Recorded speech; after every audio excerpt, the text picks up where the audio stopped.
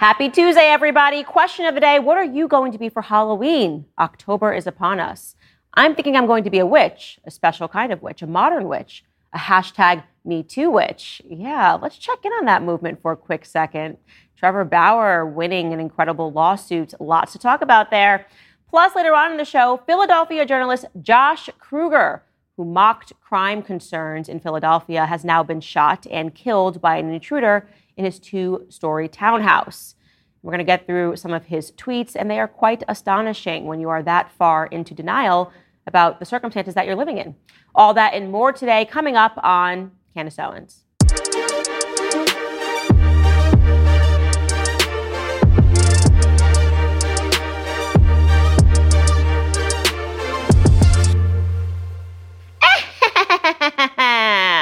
How's my witch laugh? I feel like that was a pretty decent witch laugh.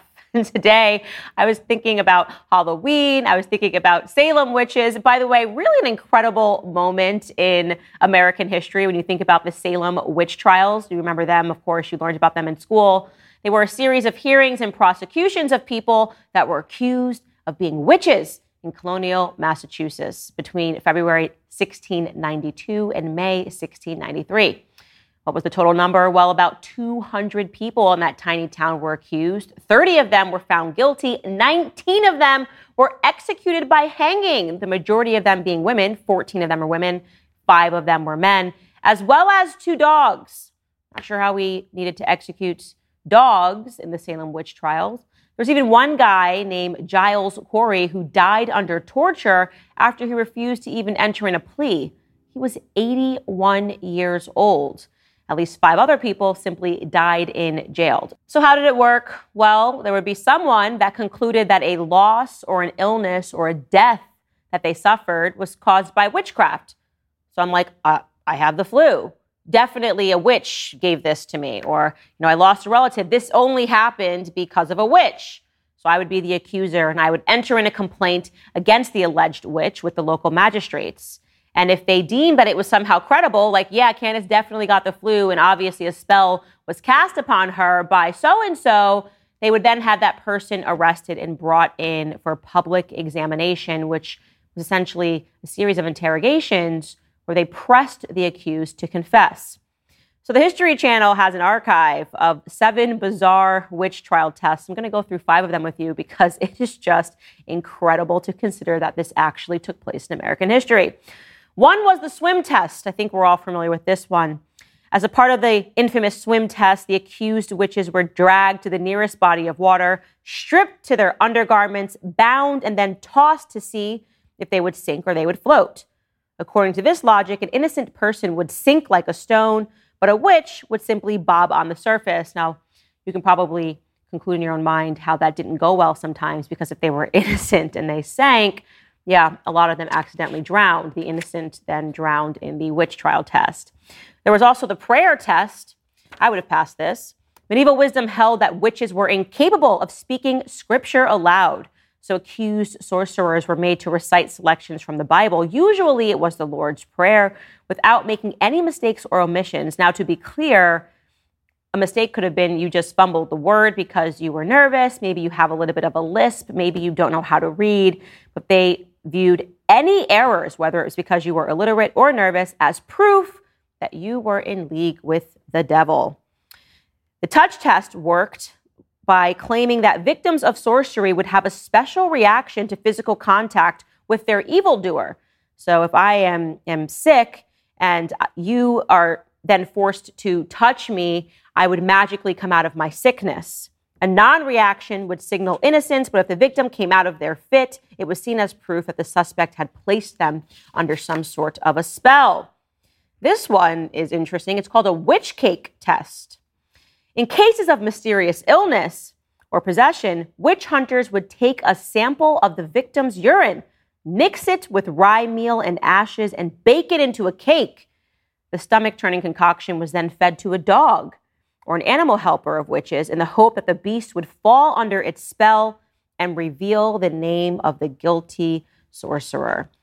And then, of course, I think this one's got to be my favorite, witch marks. Witch hunters often had their suspects stripped and publicly examined for signs of an unsightly blemish that witches were said to receive upon making their pact with Satan. So yeah, if you're a person and you get moles, that would be called the devil's mark. And they would believe that that meant, obviously, that you were in league with the devil. So it's incredible to kind of go back and to consider that this took place in American history, but it doesn't really feel like a relic of the past when you consider just the political landscape, say, the things that happen, the movements that happen. I'll give you one example of a modern witch trial. Do you remember the black square test on Instagram when BLM was trending? And suddenly, if you were white, you were definitely a racist if you did not make it to Instagram to post a timely black square, because that meant that you stood with black people. That meant that your whole life you never had a racist thought ever. God forbid you were a celebrity during that time. You did not post a black square. There it was, guilty. You are a racist, did not pass the trial. But the one that I'm reflecting upon today is the Me Too witch hunt. It was incredible. And I am here to remind you of it because people forget how nasty it was. You see, the right likes to pretend that they're always on the side of goodness, when in reality, what really happens is the right will wake up to wrongness faster than the left. But usually when these movements come around, conservatives are in support of them as well. And there was no greater example of that than the Me Too movement. I remember where I was when that hashtag started trending, because I almost lost my job as a conservative speaker for refusing to kowtow to the idea that women should just be blanket believed if they use the hashtag Me Too. And let me tell you, the stories that women were sharing under that hashtag were getting more and more ridiculous. It wasn't just, I was raped in a dark alley. Soon it became, I was hit on at work. Somebody asked me on a date, a colleague asked me on a date and I was uncomfortable next to the coffee machine. Hashtag Me Too. The big, great reckoning we were going to have. Men in the workplace, they're all monsters, they're all demons. And people were sharing ridiculous stories. And at that time, I tweeted this. I said, the entire premise of Me Too is that women are stupid, weak, and inconsequential. Too stupid to know what men might want if you come into their hotel room late at night. Too weak to turn around and tell someone not to touch your ass again, or too inconsequential to realize this. You'll also recall at that time there were women who were telling stories about how they went to the hotel room of a man at 3 o'clock in the morning, and they were very surprised when a man put the moves on them. It was very surprising. Why would a man do that? Well, I don't know. Maybe because you're signaling to him that you are okay with him putting the moves on you because it's the middle of the night and you're in his hotel room. But no, you couldn't say that at this time. But I did. I went on to say the biggest problem with the hashtag Me Too movement is that it turned sexual assault into a trend and simultaneously drowned out the voices of real rape victims who deserve to be heard. And I said I would speak on that issue at an upcoming conference in a few days because it was time for real women empowerment. And of course, when anything becomes a trend, whether it's BLM or Me Too, it becomes problematic. I also tweeted, modern feminism is so toxic, it is single-handedly deteriorating relationships and eventual motherhood. I will always speak out against what has become a rabid cult of misery. If you believe in equality between men and women, you cannot be a feminist today. Again, the date on that, June 11th, 2018. And oh my goodness, like I said, conservatives and liberals alike came for my head. How dare you? Conservatives actually became liberals. They started basically saying their qualifications were they went through sexual assault and that I had no right to speak on the matter of hashtag Me Too, and that every woman's story deserved to be heard and believed, not just heard, but believed. Kimberly Corbin tweeted at me, as a conservative and a lawfully armed survivor of rape, I respectfully and vehemently disagree. Me Too isn't a problem with women. It's also not a problem with men. It's a problem with a culture that lays blame upon victims and shames them into silence. Again, the suggestion there that every woman using the Me Too hashtag deserved to be heard, deserved to be believed. Mira Sorvino, who is an actress on the left, tweeted, you are seriously deficient in your knowledge and your empathy. There was also Benji Backer, another conservative, who wrote, this is abhorrent. Oh my gosh, I am abhorrent. It is sad that I even need to say it, but most conservatives do not believe this. I repeat, most conservatives do not believe this. We stand with the women who are abused, taken advantage of, or treated unequally.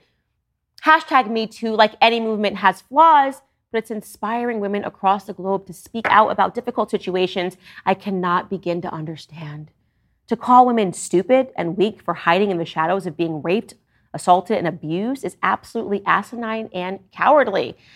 No, I wasn't talking about rape victims. I was talking about the Me Too trend, just like BLM trend was not talking about victims of racism. It just became trendy to perceive everything as racism. And with Me Too, it became trendy to perceive everything as an aggression by men. It became trendy to call everything sexual assault, even if it wasn't, even if it was just a bad date, a guy trying to put the moves on you, a guy asking you on a date. It was awful. And then there were headlines. Oh my gosh, you guys have no idea. I was so under fire. This one from the Dallas Morning News. Me Too makes women look stupid, weak, conservative figurehead Candace Owens says ahead of the Dallas Women's Summit. Town Hall wrote, Candace Owens' take on rape survivors and the Me Too movement is all wrong. Again, like I said, left and right, I was condemned. There were people at the time I was working for Turning Point USA, young women who were coming out crying, saying, how can she still be the communications director if she doesn't support the Me Too movement? They wanted me to be fired. I'm not kidding. They were young girls who wanted me to be fired because I did not understand the importance of this trending hashtag, except I did understand it. I understood exactly what was happening.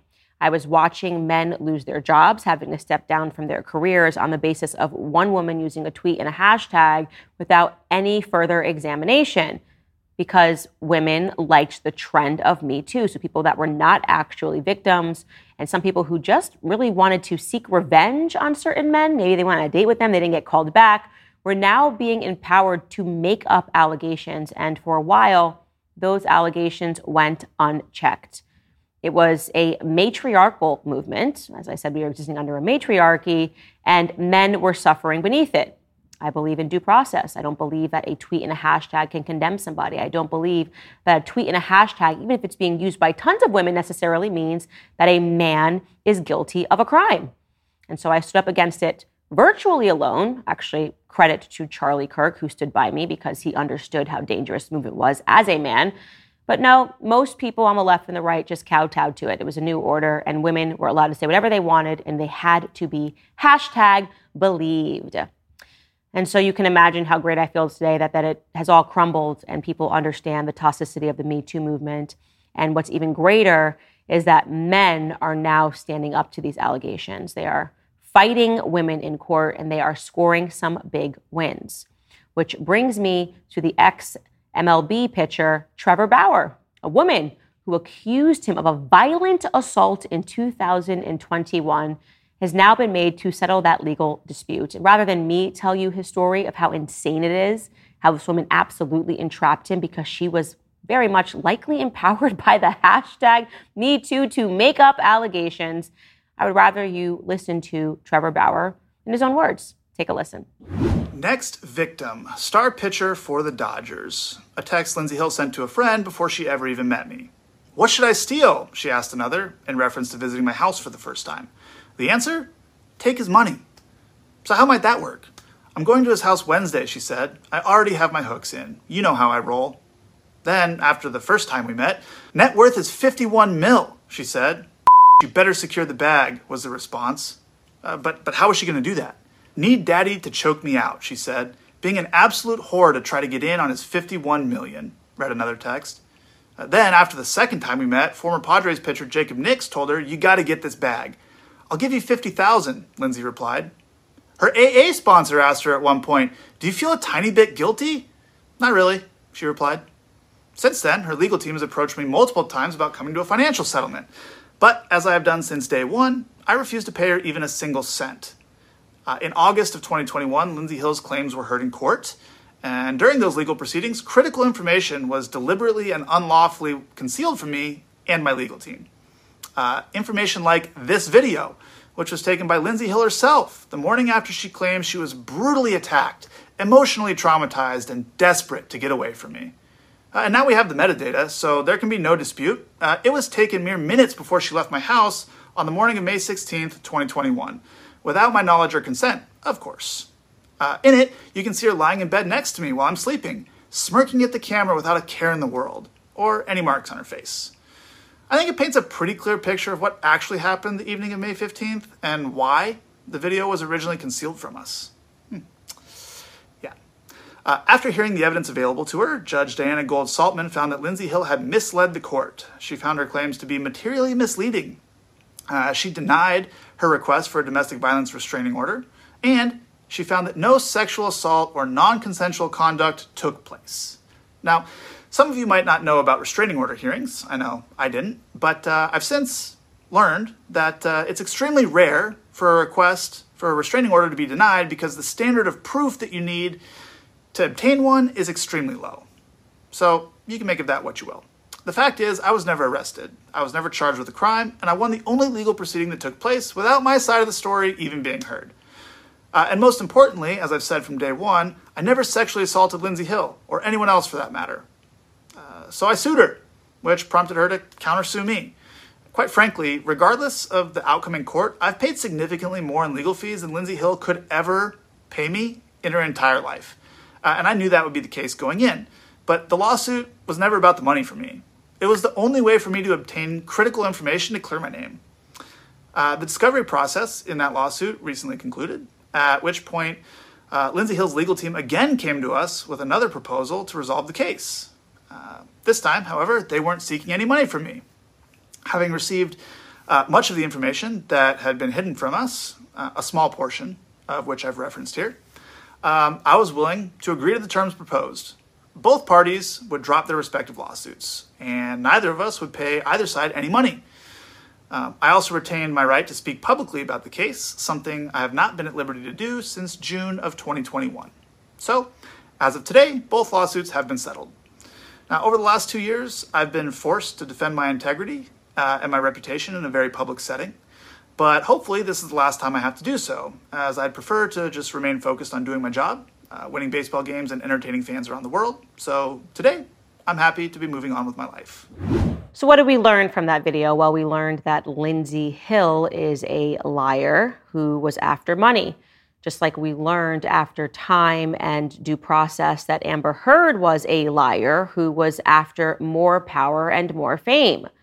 And the same can be said about the entire Me Too movement, that women, bad women, who pretended to be weak, pretended, as I said, to be stupid, were in fact conniving, who understood that with a movement with this much power where there are no checks and balances, where you can just say something with the hashtag and people will come to your aid and tell you how brave and wonderful and stunning you are and roll out the red carpet. Yeah, that for some people proved to be irresistible. And they made up allegations because they wanted fame or money or power or a community of other Me Too witches to rally around them. Maybe they just wanted friends. But it was toxic. It always was toxic. And I was happy to be proven right in the long run. What can be said of Trevor Bauer? Trevor Bauer is a hero.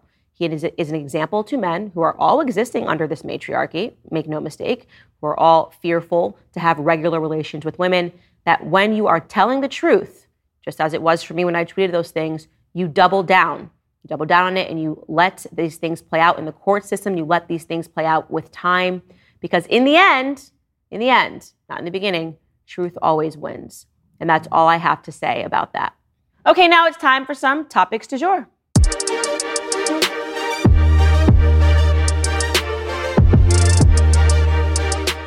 I very much struggle to understand how it's possible that any person, especially a person that has a family, is choosing to live in an inner city community at this moment in American history, where the crimes are so abhorrent, they are so outrageous, criminals are so emboldened by leftist policies, which essentially in inner cities say, if you commit a crime, it's totally fine, we'll re-release you back onto the streets because we're more interested in being able to show a statistic at the end of the year that we don't have that many people in prison, and that somehow means that we're a good city. We haven't imprisoned too many black men or Hispanic men, so that makes us a good city. We just release them back onto the streets. It's incredible, the videos that I see coming out of Los Angeles, Detroit, Chicago, and Philadelphia. I used to live in Philadelphia a few short years ago, and when I see the total and utter degradation of the city, it actually saddens me.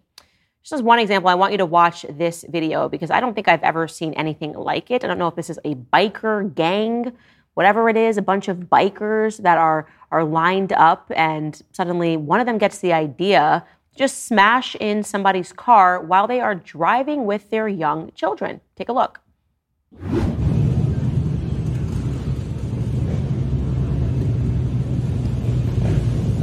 Here you have it. You see that there is a light that they are coming to. This guy just gets off of his bike and bam, kicks in that back window and children are in the car. She's got 2 children in the car. She stands up to him. She doesn't see that he has a gun. He's grabbing his hip. He does have a gun. He pushes her. This is just incredible. She did nothing. She's just waiting for the light to turn. She pushes him off of his bike. He gets back up onto it, and he is now leaving.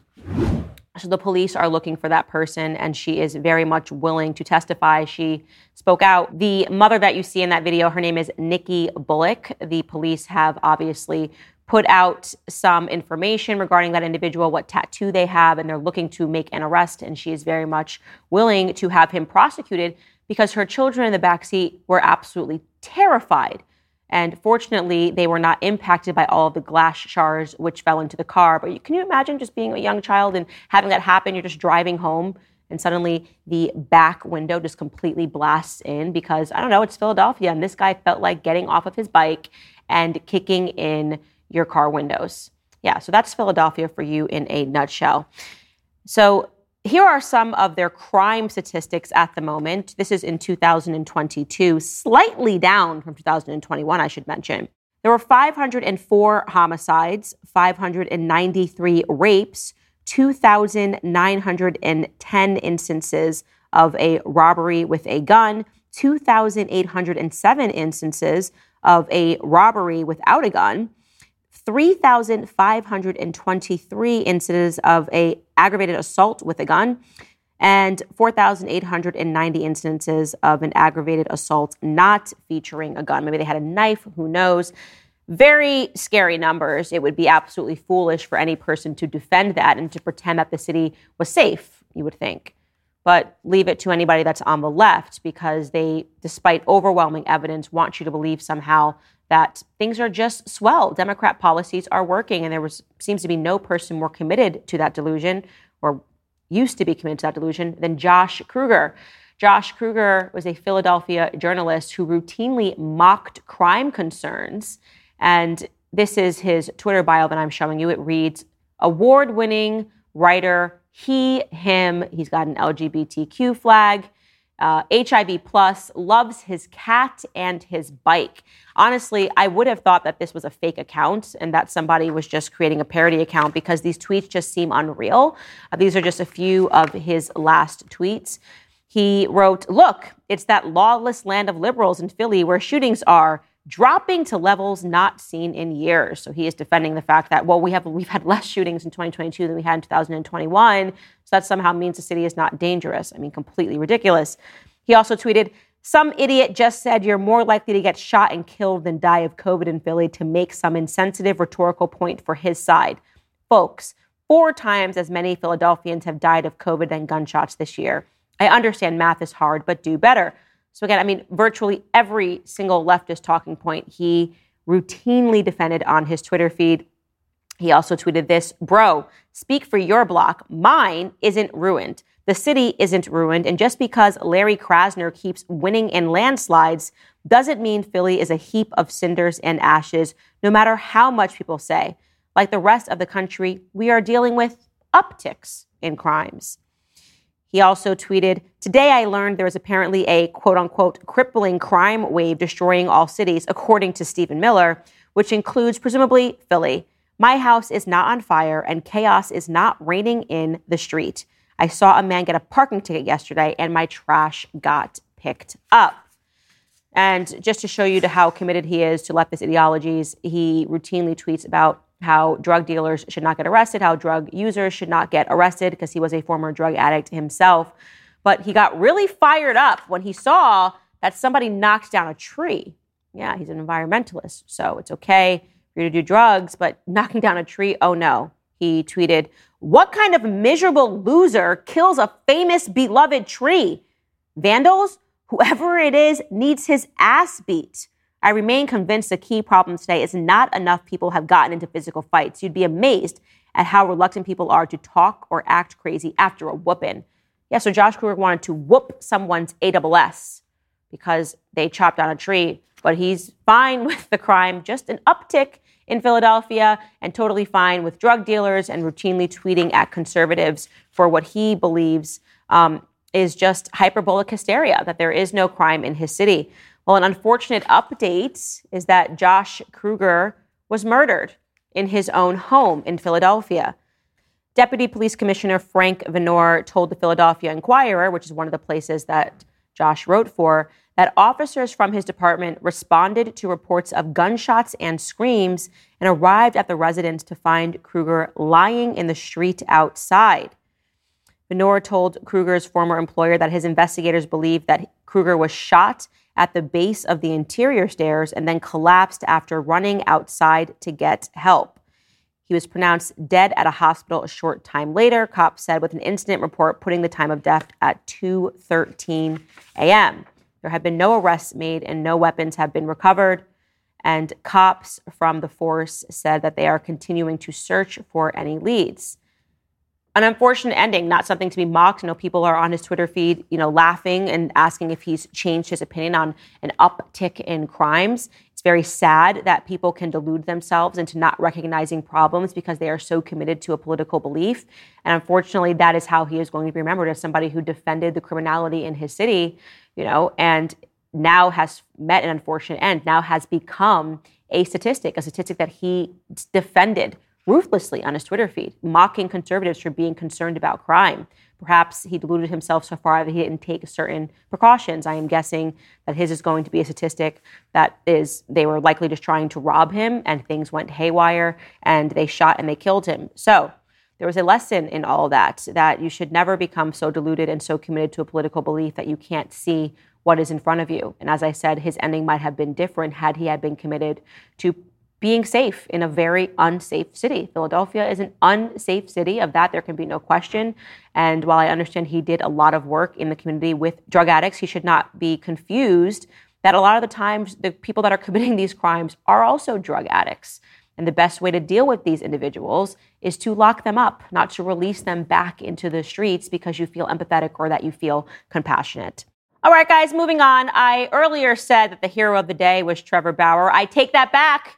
My husband sent me a story this morning and I couldn't believe it. Actually, the heroes are this grandma and grandpa, two retired Australians who spent almost 500 days at sea after booking 51 straight cruises. Why?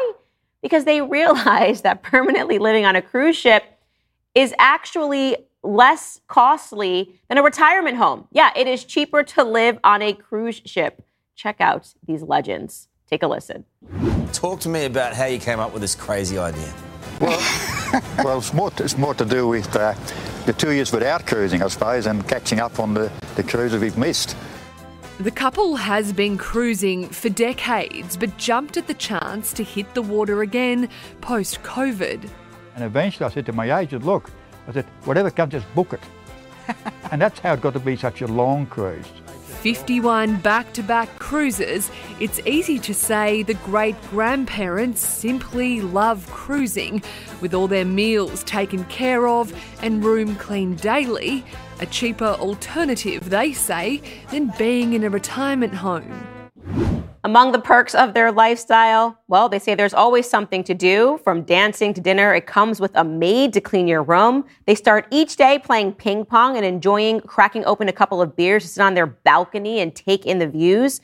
They also have been an onboard family with the crew who love to see the pair every single time that they board for another cruise. Even those just popping on for a single cruise have heard about the well-traveled pair and want to say hi. The ship's hotel manager says that they have basically become celebrities on board. They are the grandma and grandpa of the cruise line, essentially. And they're doing all of this because, well, they realize that it is cheaper than living in a home and also likely more fun because they get to meet new people every time new people embark onto the cruise. So, yeah, they are heroes. They are legends. I love to see people beat the system. I'm going to do this. I'm not going to go to a retirement home. I'm just going to be permanently on a cruise, just like these two legends. All right, ladies and gentlemen, that is all the time that we have for today, unfortunately. As a reminder, my new 10-part series, Convicting a Murderer, is available now. You saw the first episode for free on X or on YouTube. The second episode still free on Daily Wire Plus. Plus, you can look forward to a new episode dropping every Thursday. And if you're a true crime junkie like me, which I know you are, you will love this series. We just did great work. I'm really proud of it. So please check it out. Other than that, we will see you tomorrow for a brand new episode.